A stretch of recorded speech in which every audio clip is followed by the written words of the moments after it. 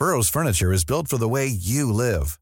From ensuring easy assembly and disassembly to honoring highly requested new colors for their award-winning seating, they always have their customers in mind. Their modular seating is made out of durable materials to last and grow with you. And with Burrow, you always get fast, free shipping. Get up to 60% off during Burrow's Memorial Day sale at burrow.com/ACAST. That's burrow.com/ACAST. burrow.com/ACAST.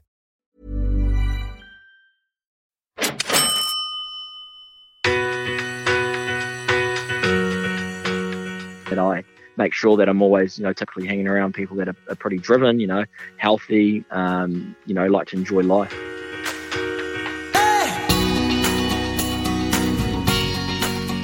This is Property Investory, where we talk to successful property investors to find out more about their stories, mindset, and strategies. In this episode, we're speaking with international property investor Sam O'Connor. After having lived and invested in New Zealand for most of his life, O'Connor is expanding his multi-million-dollar portfolio over here in Australia. Tune in to hear about his strategies, how he sources his mentors, and the best advice he can give to others on his journey.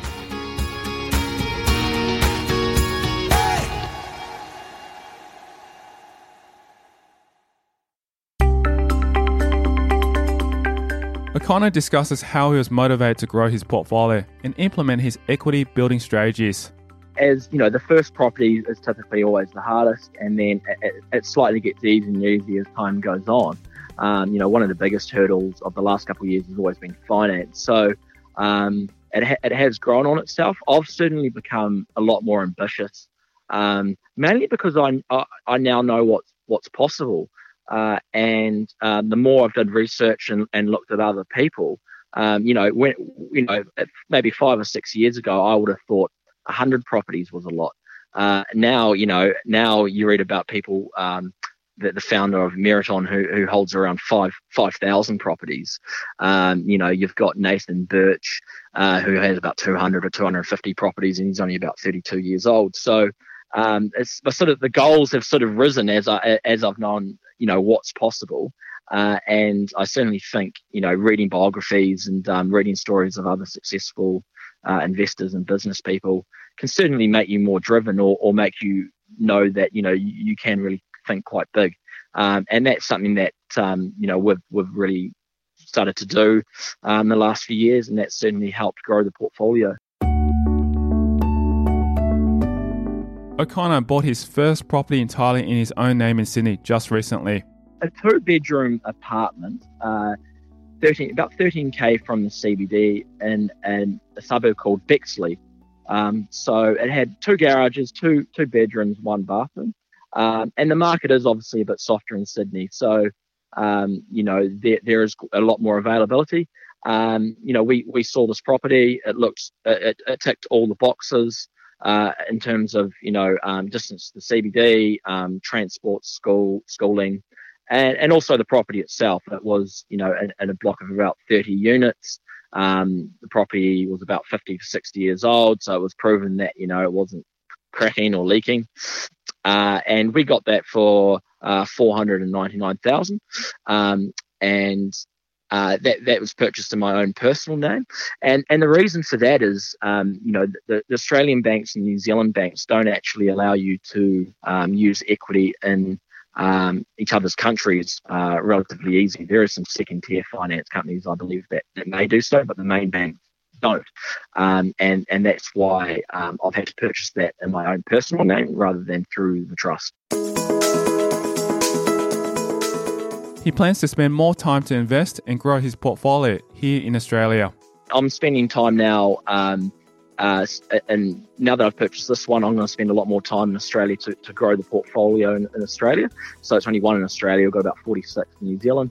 But I still spend a lot of time. The good thing with, having a bit of a team is working from online. So as long as I've sort of got an internet connection, I can basically work from anywhere.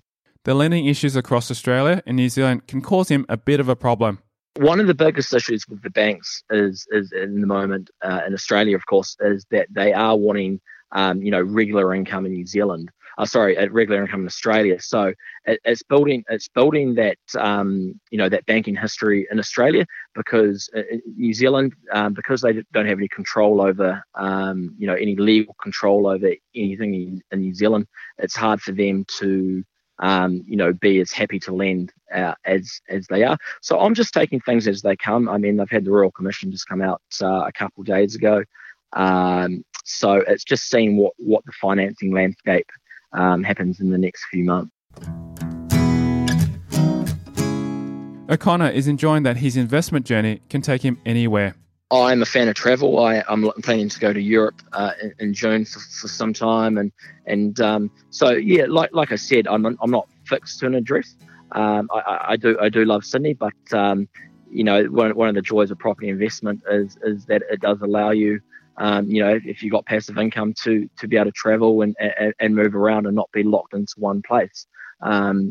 Certainly for myself, it's easier because I don't have children or any massive commitments in that sense.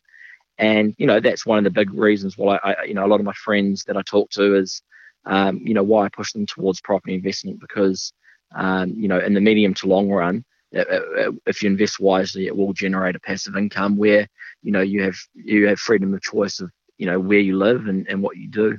O'Connor shares with us the details of his current investment portfolio. Portfolio in New Zealand, which is a family trust, so it's myself and the family that are involved. It's grown now to around about 10 million in value. It can be very hard to decide because the markets do go up and down, but so it's sitting around the $10 million mark. About 46 properties in total, generating around 400,000 a year in gross income. Despite the gross income, the net income can fluctuate due to reinvestment. The great thing about when you get to that size portfolio is when you do a $10 rent increase per year, which doesn't sound much, all of a sudden it's $20,000 a pop. So if you can do 2 or 3 of those a year, then it certainly helps. Really supercharge your income. So the total portfolio is probably around the $10 million mark. I mean, it's hard to be certain because the markets, it does change unless you're getting valuations every 6 months or a year. You can be slightly off, but that's probably where it sits. In terms of total cash flow, it'd be bringing in around about 400,000 a year, and gross income. And I mean, in terms of the net income, that varies a lot. I mean, and the reason for that is because we reinvest a lot of the profits back in to the trust. Whether that's creating more bedrooms, might be subdividing off a section, a bit of land that's not required. Just last year we decided to do a whole lot of new roofs, even though they didn't necessarily had to be done. Some of them could have got another 5 years out of them. We just decided to do a whole lot of them for peace of mind for the next 50 to 100 years. We know that we're not going to have to touch them again. He describes the difference between the markets in New Zealand versus Australia. It's certainly caught up to Australia, so there is a lot of homes for 600 to $1 million. What we've found is to get the yield, to make them so basically the cash flow positive, is to have to buy blocks of units, and hence why the value of each unit is only, like you stated, probably 200,000 to 400,000 a unit. And for investors in Australia that are looking at New Zealand, it's certainly not as good as it used to be. There is still some good buying opportunities there, but unless you're buying blocks of units or you're creating bedrooms to existing single dwelling properties, it is very, very hard to get cash flow unless you are willing to take that risk of investing outside of the main cities. Another difference between Australia and New Zealand investment is the required deposit size. There's a lot more management, then you've got a lot more repairs. Certainly the market between New Zealand and Australia is they are, in terms of the actual investment cycles and the operations and the legislation, the laws and property management, and how the banks works, very, very similar. Australia is very lucky where as an investor or home buyer, you only need in New Zealand, you need by law you need a 40% deposit. So if you're an investor, you by law, the government's made it law, you need a 40% deposit. While in Australia, you might get away with 10 or 20 or maybe 30%. So certainly to purchase a property in Australia compared to New Zealand is a lot easier due to needing a lower deposit. And the other big plus, of course, is that interest rates in Australia are a lot lower. So, I mean, obviously interest rates are not going to stay low forever, but that certainly helps in being able to finance loans and mortgages. So, I was quite baffled when I first came to Australia and I heard you could buy a property on a 10% deposit. And, I don't think you have to be an extremely high income earner to be able to save. I got that one in Sydney last week for $4.99. So if you're able to save 10%, 50,000, I don't think, I think your average worker, if they're saving well and not buying new cars and eating out all the time and that type of thing, to save 50,000, I think is achievable. Jumping more into O'Connor's mindset, he shares why he believes in property investment. One of my biggest why I believe in property investment, as an investment vehicle, is leverage. So, you are quite often using the bank's money. And, I read these stories in the media where they say, shares are up 20% for the year and property is only up 10%. But if you actually look at the amount of capital you put into property and your return on capital, quite often that return is a lot higher. And if you want to invest in shares and different investments, you quite often have to use your own money. With property, you can leverage, and it just supercharges your wealth in the medium to long term. And the other thing is, I think with property is it doesn't go up and down overnight. I think for peace of mind for a lot of people is if you're buying a 2-bedroom apartment, $15,000 from Melbourne or Sydney, then I think most people know deep down in the medium to long term that it is going to be a good investment. Yeah, and for some periods it is going to drop in price, but it's only a loss if you sell. So I think in the medium to long term, it's almost guaranteed to increase in value if you remain patient. With this in mind, he believes falling house prices shouldn't be so scary to past purchasers. I always say, look, property prices, and they do fall. And one worry for people is, property prices fall, I'm going to make a loss. But as long what I've worked out is, as long as you keep paying your mortgage on time, the banks, if your property's worth less than you've paid for it, well, first of all, it can be very hard to prove, but even if it was to be proven, as long as you keep paying your mortgage, usually the banks are reasonably happy to see that through.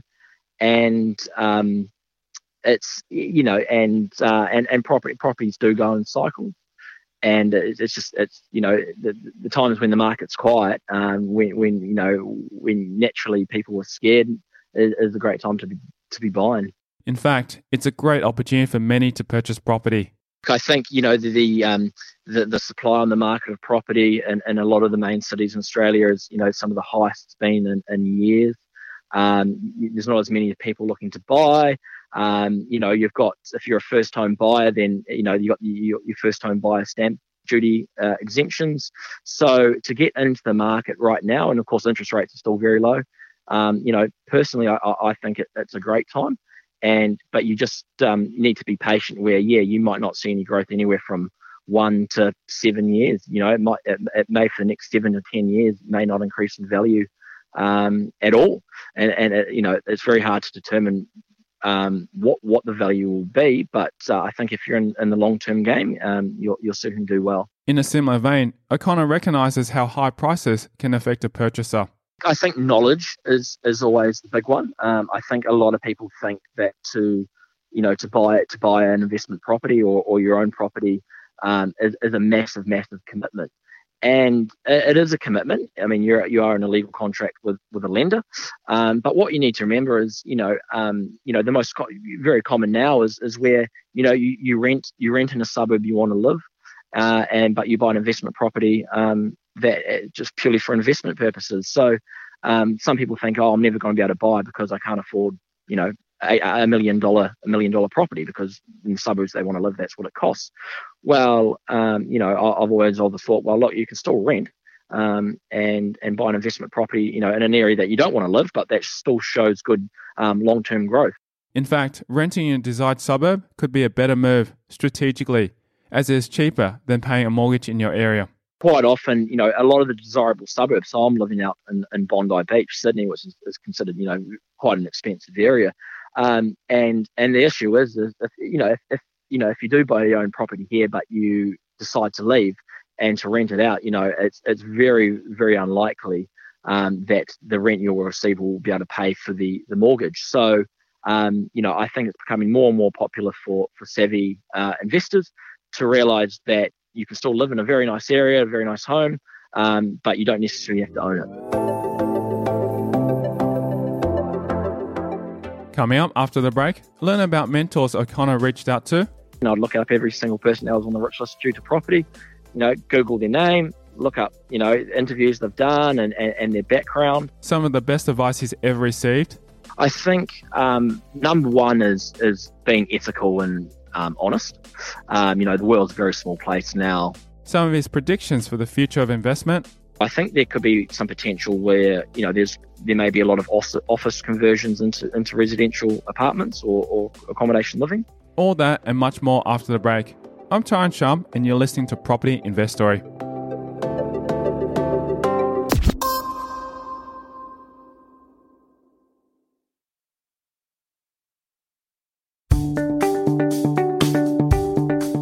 O'Connor shares some of the mentors he used to gain insight into successful investment, mainly looking towards other people who have succeeded before him.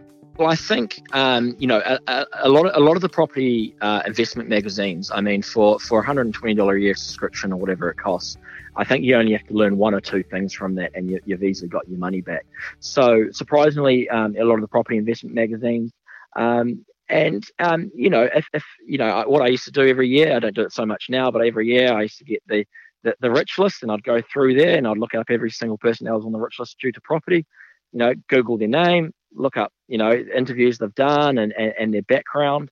And a lot of them had very similar strategies, which is, buy and hold rather than just buy and then quickly flip. It was buy and hold, generate equity through renovations, refurbishments, or property that had a twist, and having a good team. So whether it's a solicitor, a property manager, an accountant, and that type of thing. And I don't think a person that wants to become an investor has to go in blind. They can look at other successful investors, see what their strategies are. There might be some things they don't agree with for whatever reason, but you will find a lot of successful investors do have very similar goals and ways they've managed to achieve financial freedom. O'Connor would often even reach out to these individuals and take them out for coffee. There has been two, and there was. I find typically the younger people, probably because they can relate to you more. But yeah, I've met with two people off the rich list in property, and it was more just it ended up being more motivational than anything. I didn't actually particularly learn, any legal aspects or anything like that, but it was motivational, and I certainly believe in, if you surround yourself with driven people, that rubs off on you. And it's certainly something that I make sure that I'm always, typically hanging around people that are pretty driven, healthy, like to enjoy life. Reaching out wasn't as difficult as one might think. The other thing is quite often people are willing to, help out or give some snippets of advice. And, it's not like you have to go out there and try find these investors at these successful business people at their homes. Quite often they're on LinkedIn. They might have a company website. You can email them. And I've found when I am, if it's something quite specialist, it might be something like an engineering thing. It might be a new financial product that's in the market. Is just doing a blind email to an expert in that field and seeing if they're willing to give a bit of advice. And a lot of the time they are. O'Connor shares some specific resources that he used to educate himself on his property journey. Obviously, your own podcast. I've been listening to a majority of those that have come on, and there's certainly been some good information in there. I think a lot of the mainstream news media, I think it doesn't really go into much detail. But look, if I'm a little bit more academic, so I'll actually read through legislation that's passed through Parliament that's very specific to real estate and property management, and that's not for everyone. So I'm not saying you should force yourself to read an hour's legislation every day in terms of new tax cases that have happened and new tax structures that have been found to be either good or bad determined by the courts. But I think it's very good to read some of the maybe the top 10 books in the library, which I certainly did. Maybe a property management book, maybe about accounting. Certainly some legal aspects in terms of ownership structures, but also some motivational books. I found Richard Branson's autobiography quite interesting, and that was he quite often used a lot of people's other money to create value and assets, and hiring the right people was certainly something I learned from that. So it's good to know a little bit about everything, but I don't think you need to quit your job to really study it, because as long as you've got a generic overview and understanding of what's going on, you can always pay the experts to look through the sale and purchase agreement, do your tax returns for you. Here's some of the best advice Sam O'Connor has ever received. Probably two parts. I think number one is being ethical and honest. The world's a very small place now, and I think in the long run, being ethical and honest is always going to. I don't think it's going to be any negatives from that. I think the second one is just reevaluating what your goals are, what you're wanting to achieve. Obviously, I'm a big promoter of creating wealth and freedom of time, so you can generate passive income, so you can do what you want. But in saying that, I've got friends or people that I've met over in places like Bali, for example, where they just love surfing or art, and they spend their days going surfing every day, and they live on $20 a day, but they're extremely happy, and they'll be able to do that forever probably. So I think it's important to do what you're passionate about, and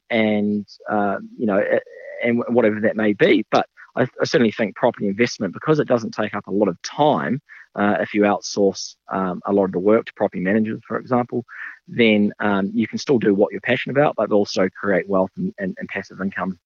Yeah, so true. I mean, that's the thing. They can surf and have the property portfolio pay for their lifestyle as well. Absolutely, yeah. And if they get a few properties, they can probably fly around to different countries around the world and check out different surfs. He shares the personal habits he believes contribute to his success. I suppose it's keeping healthy. I mean, it's pretty hard to keep driven and excited about life if you're not healthy. So certainly keeping fit and eating well. I think if you're able to research and you've got a real interest in learning, I've certainly found that's helped me, because without seeking more knowledge and learning, it can be very hard to move forward. If Sam O'Connor could meet himself 10 years ago, he'd have this to say. I probably would have said possibly take more risk. I think there's I certainly held off a little bit in my earlier days in terms of investment. The trust has always been relatively conservative, but I think trying to say, the market's going to drop for the next 3 months, let's hold off, and then you've missed an absolutely killer deal because it's sold and then the market hasn't dropped. So I think not being so risk adverse. I certainly think getting that guidance from solicitors well before you begin, so it's a lot easier to have the right ownership structures from the start, rather than buying a property in your personal name and then having to transfer it to a trust in 3 years' time, because then it's technically deemed a sale and there's capital duty gain and all sorts of different things. And I suppose just remembering to enjoy the moment as well. So not working yourself to death, and and learning, there is more to life than just business and working. In the next 5 years, O'Connor is looking forward to seeing how changing technologies will open up new opportunities in real estate and investment. Surprisingly, even though I talk about risk, I am quite risk averse. So, investments for us is, properties in good locations that have proven long-term growth with good demographics in that area. So, but I certainly see, potentially the desire for people that are working in offices now with technology the way it's going, that a lot more people might be able to work from home or work through virtual reality or 3D or whatever it may be. So I think there could be some potential where there may be a lot of office conversions into residential apartments or accommodation living. The other one I see is also boarding houses and shared accommodation. I think a lot more people, especially foreigners, aren't against the idea of having their own studio room, but with a shared kitchen and shared bathroom, which might be shared between 10 units or 10 studios, for example. And so I think there's going to be a lot more of that type of development and investment. There's always the unknowns, which is the legislation. New Zealand, for example, they just banned foreign buyers last year from buying property. So there's unforeseen changes that I don't know about, but I'm reasonably happy with what's been proven over the last couple of 100 years, and that's buying in good locations with good demographics and good proven long-term growth. That's sort of what I'm focused on, and I think it is important to see what the trends are. But if you start spending too much time thinking about what's going to be the next hot thing, it's quite often unproven, and it may do really well, but it's unproven. And it may hurt you in the long run. And I think, the prime example is people, the hot thing a few years ago was mining, and investing in mining towns. And, people go, we're always going to need steel and this and that. And, the interesting thing with a lot of the mining towns is quite often they've still got record output of production. It's just the infrastructure's in place now, so they don't need employ all the people to live in the area. So, I think it's good to see what the trends are, but maybe don't put all your emphasis on what's the next big thing. O'Connor believes luck, skill, and education helped him in his success. I think luck's, if you live in Australia and New Zealand, luck always played a part because you're born into a country where, you're living a reasonably good quality of life. I mean, it's quite easy to get access to schooling, healthcare and the like. So certainly where you're born, I think, was certainly luck. In terms of my interest in property investment, it's a bit of both. I have studied it a lot and, done university degrees and the likes. But in saying that, what I studied for 4 years, realistically, if I probably sat down for 3 months or 2 months and read a whole lot of books and podcasts and different things, I would have picked it up in that amount of time. So certainly, there's been a little bit of academic, but I'm not, I'm not good with numbers, for example. I'm not good with doing tax returns. So, I'm not very skilled in that regard, but I'm quite good in regards to, looking at areas which I know are going to be desirable, walking through properties, see what can be generated and value can be generated to that property through innovation. And look, I think at the end of the day, there always is some luck. I mean, there's people that brought maybe 5 or 6 years ago and they've seen their property go up 50 to 100%. And it didn't really matter where you brought around, say, Sydney or Melbourne 5 years ago, it's certainly increased. So there's certainly some luck there. With myself, I mean, I don't believe there's been massive luck because my strategy has been pretty solid from the start. And that's that we buy properties in good locations that are cash flow positive and long-term buy and holds. If you're interested in reaching out to Sam O'Connor for a coffee, here's the best way to do so. Best to look me up on LinkedIn. So Sam O'Connor. Luckily, there's not too many people with the exact same name. I think there's 4 or 5. So I'm the best looking one on there.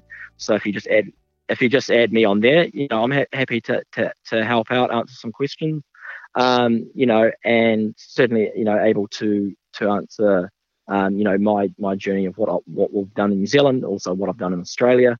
And maybe put you in touch with some of the people I've worked with in the past as well, that buyer agents and solicitors and accountants. So yeah, that's the best way to contact me. I'd like to say a huge thank you to Sam O'Connor for joining us on this episode of Property Investory. If you want to hear more about his journey, please visit our website at propertyinvestory.com.